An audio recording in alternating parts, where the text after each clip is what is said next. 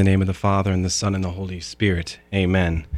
Our Father, who art in heaven, hallowed be thy name. Thy kingdom come, thy will be done, on earth as it is in heaven. Give us this day our daily bread, and forgive us our trespasses, as we forgive those who trespass against us. And lead us not into temptation, but deliver us from evil. Amen. In the name of the Father, and the Son, and the Holy Spirit. Amen.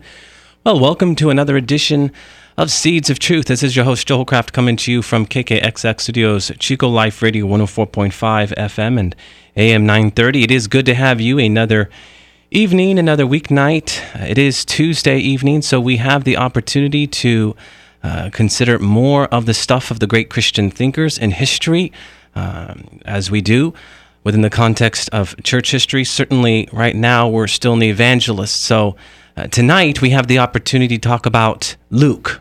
We've already touched upon Matthew, Mark, and John, and we decided to take up Luke as the last evangelist because sequentially this will allow us to head into Acts, because as many of us know, Luke, of course, is the author of Acts. And I will be doing this with John O'Hare, parishioner over at St. John the Baptist Catholic Church and retired educator. John, it's good to have you with me another night.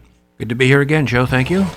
So, John, Luke is uniquely important to our study, because as we talk about church history and the great Christian thinkers in history, it is Luke that really helps us better understand early church history, certainly in his gospel, but also in the book of Acts that we're going to be talking about in upcoming weeks.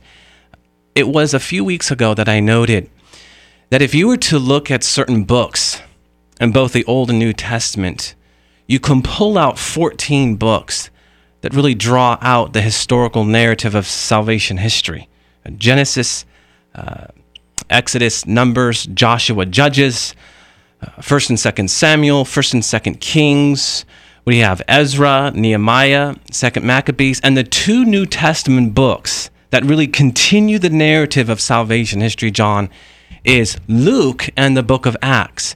And I talk about this because it was really important for us to see that it is about this sequence. It is about this ordered account, if you will, this ordered rendering that allows us to get a stronger picture of early Christian church history. One of the Bible teachers on the radio did a history of the Bible, and the only New Testament things I think he did include were Luke and Acts. I mean, you may know his name, but yes, I wanted to point that out. The books you mentioned, plus Luke and Acts. Yes, and so for us, it's really important to take this up, and so we'll talk about the some aspects of the sequence and why it's important, but then also what is unique to the Gospel of Luke. Certainly, we're going to talk about Mary, and also, arguably, the two most famous parables, the Good Samaritan and the Prodigal Son. So tonight we'll also take up the Prodigal Son with some reflections on the Good Samaritan. Who is Luke? John, who is Luke? He is a Gentile physician. A Gentile physician who was a companion to Paul. If you were to go to Colossians 4:14, 2 Timothy 4:11, we read of Luke as a companion to Paul. The larger theme to his gospel is that Jesus of Nazareth, is the Messiah promised to the Jews in the Old Testament. And of course, John, by his suffering death, he has entered into the glory of God, and thereby has effected the salvation of all mankind from sin and death. Fair enough, that's an obvious point, Joe. I mention that, John, because we take it for granted. We take it for granted.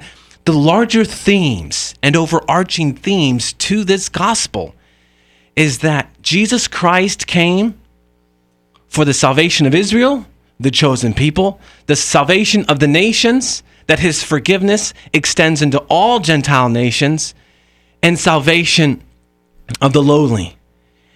And I tell you what, he wants to make sure, and that is Luke, that we get that we understand that for what it is. I believe Luke is the only non-Jewish writer in the entire Bible.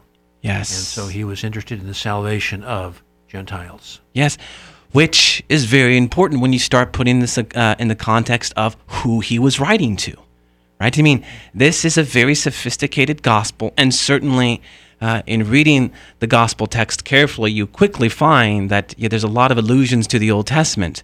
But he is also, John, he is also writing to the Gentile nations, the Gentile world, the non-Jewish world. And he's letting them know that Jesus of Nazareth is the Messiah promised to the Jews in the Old Testament. I know, again, we think, well, that's obvious. It's not so obvious in the first century. It's not so obvious in the latter half of the first century. It's still being debated, still being talked about.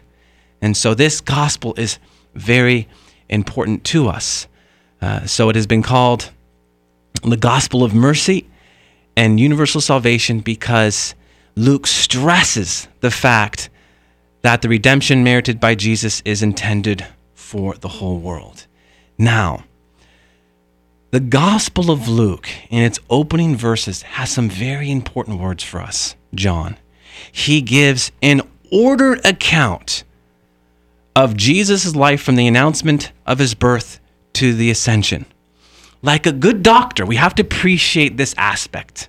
He's a doctor. Doctors are systematic in their thinking. They're structured, they're ordered, right?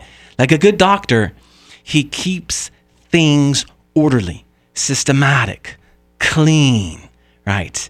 This is who Luke is.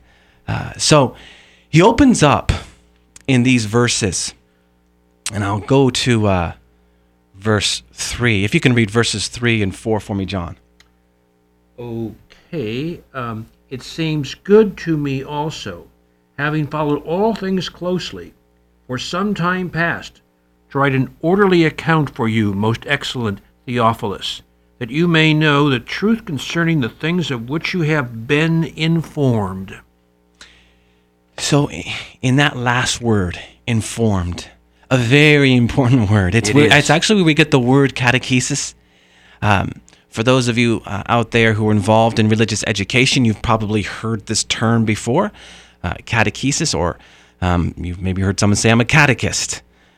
Who is a catechist? What is catechesis? Essentially, it is a more structured rendering of the teachings of Jesus Christ. It literally means to inform someone, right? And this is what this word means. The Greek is actually katekeo, to inform or to instruct. One translation has to resound, right? Because all of our words are an echoing of our Lord's words, right? So we are resounding. And who better to do this, John, than Luke, where he offers up this very orderly, sequential, neat, clean, sophisticated to some extent account of the life of Christ and the miracles he performed. I assume that Theophilus, the imaginary Theophilus, has already heard of Christ. How many people have heard of Christ and of the resurrection and don't go to church? That's where catechesis comes in. There's a reason why we go to church, and I think that's what Luke is trying to accomplish in this gospel. Yeah, and he certainly emphasizes, at both the close of this gospel and the beginning, what are our Lord's words? Yes. Go therefore and teach, baptize and teach. Christ set up a teaching program. And what's going on here, John? The more we come to know about Jesus Christ, the more reasons we have to love Jesus Christ.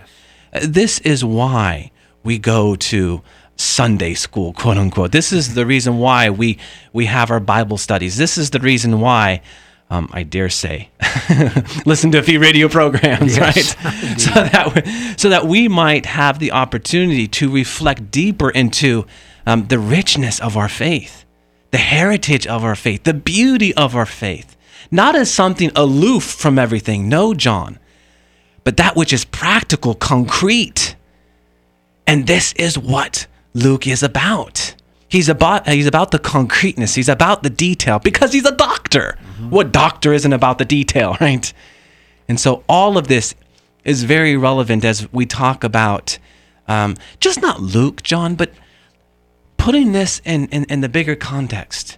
This Tuesday night thematically is devoted again, to the great Christian thinkers in history, and of course, church history, and we're going to be spending time with the great events in church history.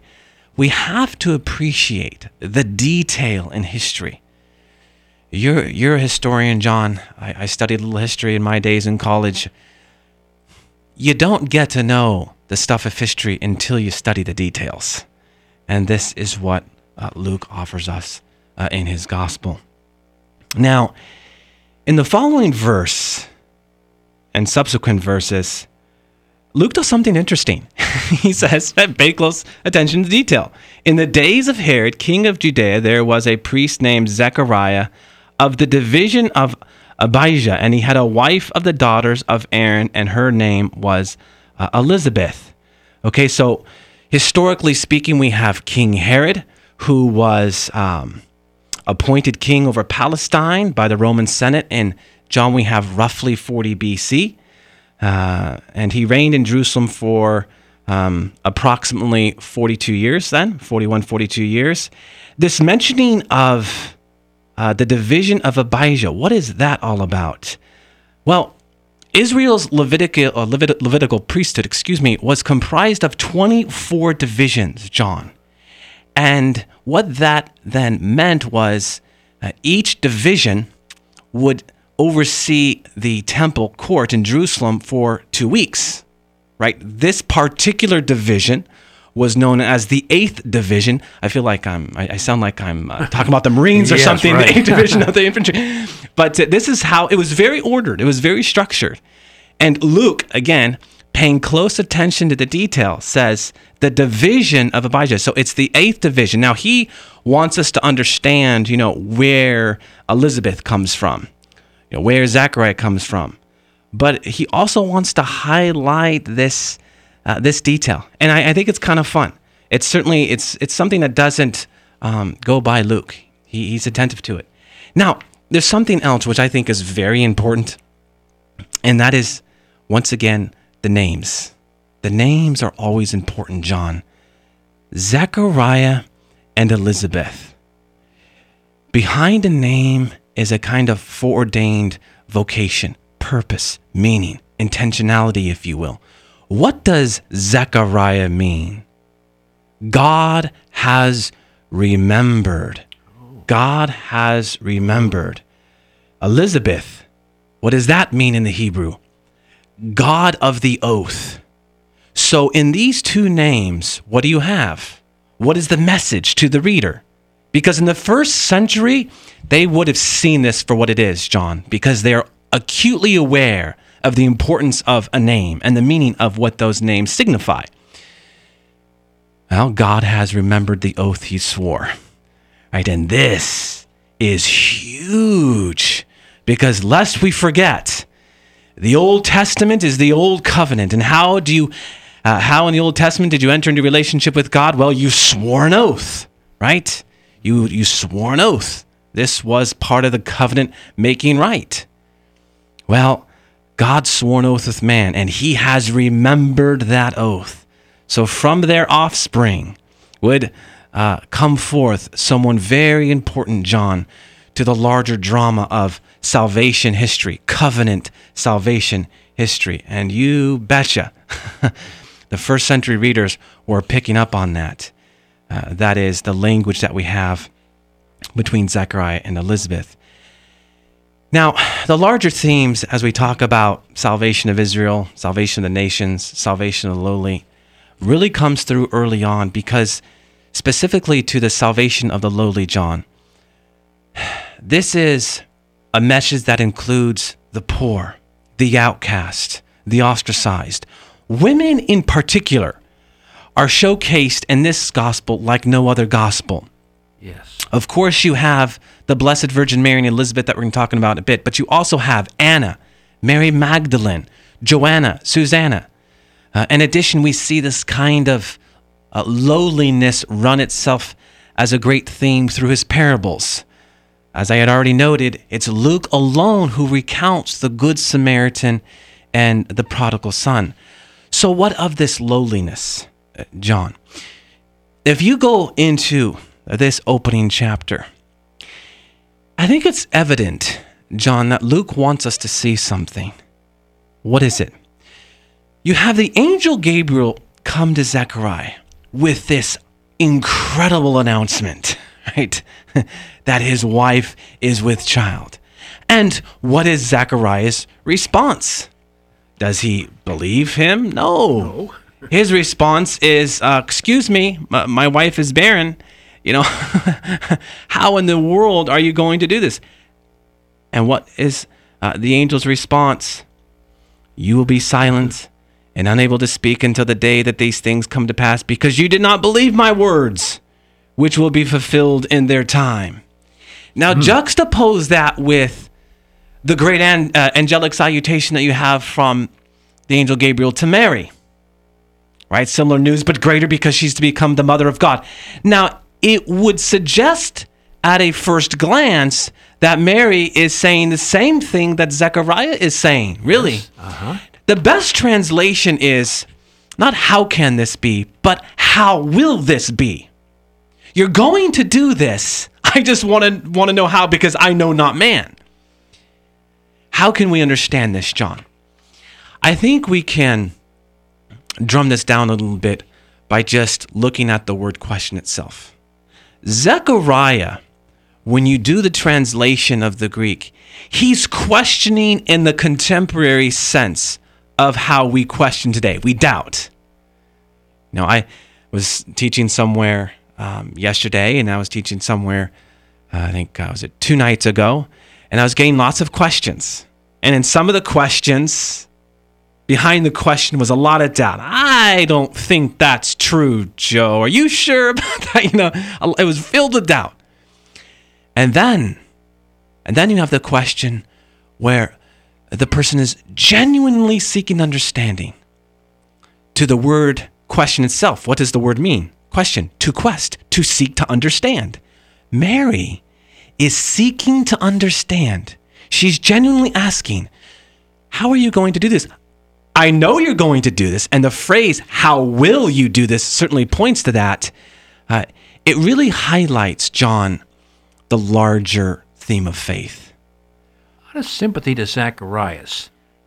The guy's old. Yes. Elizabeth is old.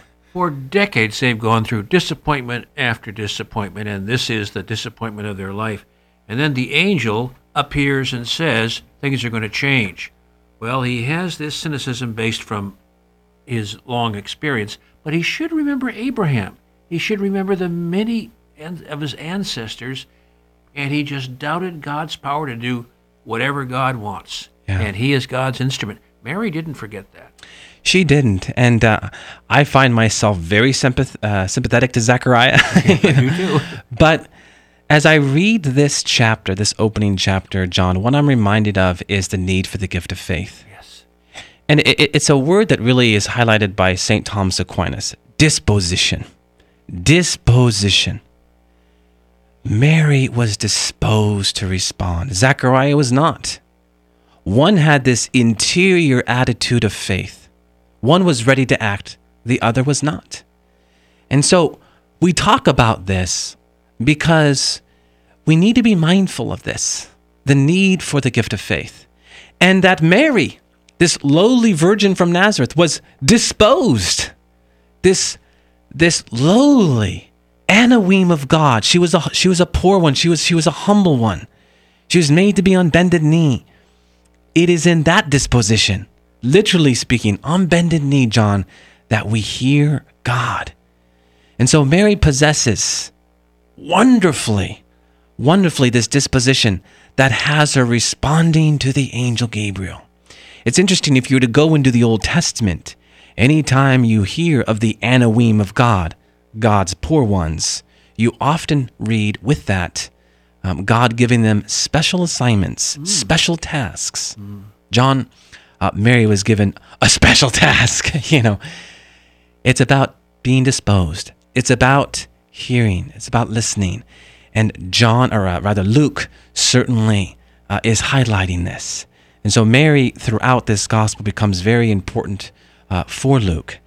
And as we talk about the lowly, John, as we talk about those who are on the outside looking in, typically speaking in Jewish culture, we get a beautiful parable from Luke, the parable of the prodigal son. And we're not going to read this right now. We don't have the time.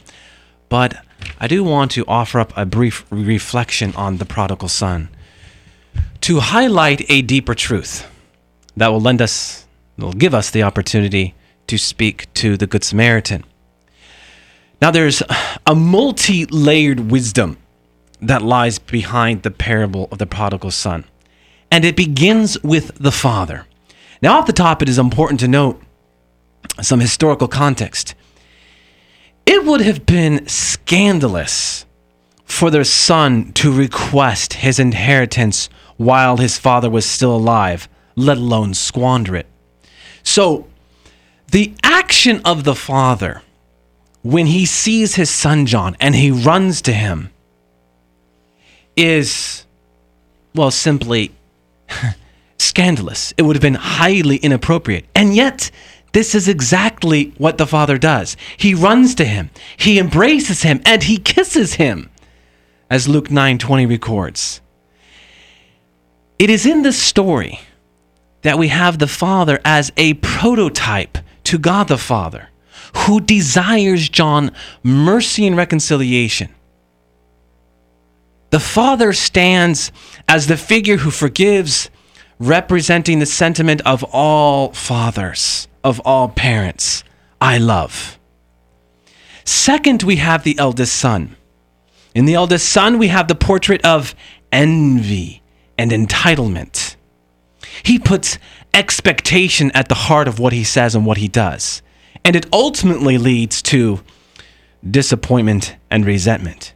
Because never forget, expectation leads to disappointment, which breeds resentment. And this is what he has. He succumbs to the disease, John, of rights and privileges.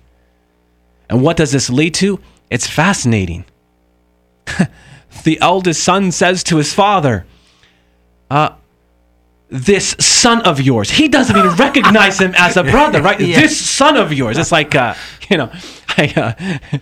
if one of our children do something wrong, I say to my wife, your son's doing something right now. We're being playful about it. But no, in this eldest son, there's something to be had about that moment. This son of yours. He is a man without gratitude. We were just talking about a disposition to hear God. He has lost his disposition to forgive. And ultimately, the eldest son, John, stands as the figure who expects, representing the popular sentiment, I deserve. And then you have the prodigal son himself. And the youngest son, we have the full scope of sin, repentance, and conversion. I think certainly we can all identify with this cycle. Ultimately, what we have in the son returning to his father is a figure who repents, representing the sentiment of a contrite heart. I sin. So the father says, I love. The eldest son says, I deserve. And the prodigal son says, I sin. Why talk about this? Interesting, yeah. John, what we have in this parable is a rich, rich allegory of something so much bigger. And this demands that we give a little nod to the Old Testament here. In the Old Testament, you had the 12 tribes. 10 of those tribes squandered the inheritance they had as God's chosen people. They went up north to worship on Mount Gerizim, to worship in Samaria, to enter into this depraved lifestyle. And what happened over time? Over hundreds of years, the 2 tribes who went south, Judah and Benjamin, they became John, the elder brother, you see. And when Christ comes, what does he say? You see, what is he all about? He's all about uniting the 12 tribes. Remember, when you go into the Old Testament, after the 12 tribes broke up in 1 Kings 11, 9, 10, 11, 12, read it in your scriptures there, you see it. All of the prophets come in. And they talk about the coming of the Messiah. They talk about just not the coming of the Messiah, but the reunification of the 12 tribes. Of course, the 12 apostles are symbolic of that. But it's just not a national covenant that's bound by this Israelite nation. No, now it's all nations. So suddenly, the prodigal son, the younger son, while they represent the 10 tribes who went north, who squandered their inheritance, they also represent the world, all of the nations. And Luke wants us to see that. The parable of the Good Samaritan. Why the Good Samaritan? Why the Samaritan? Because they were the nation, they were the people that squandered the inheritance of God. Very important, John, because this highlights, it puts into focus all of this discussion about the themes of the Gospel of Luke being the salvation of just not Israel, but all nations and the lowly. The Samaritan people were on the outside looking in. And in this parable, this masterpiece of a parable, we are given insight into who Christ came for. Yes. Gentile, Jew, Greek alike. It is to remember, John, that the word Catholic itself, kathoule or katholike, pertaining to the whole, means universal, right? All peoples, right? This is a universal covenant. And so, for Luke, this becomes very important. It is no wonder, John, that after the crucifixion and after the Blessed Virgin Mary, the most painted, drawn, sculpted moment in Scripture, story in Scripture, is none other than the parable of the prodigal son. It touches all of us. It touches all of us. And maybe sometimes we're the elder son. You know, and sometimes we're the prodigal son. Or maybe we are the father who God is asking from us the need to forgive those around us. You see, beautiful parable. We're all in that parable, aren't we? We are. It's just, we kind of navigate the parable. We become one character one day and another character the next, you know.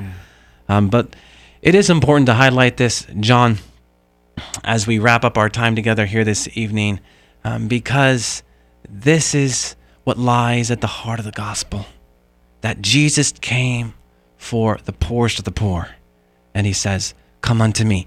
And Luke wants all the world to see this. And of course, he does it beautifully in a very systematic way. Let us close in prayer. In the name of the Father, and the Son, and the Holy Spirit. All glory be to the Father, and to the Son, and to the Holy Spirit, as it was in the beginning, is now, and ever shall be, world without end. Amen. And God bless you.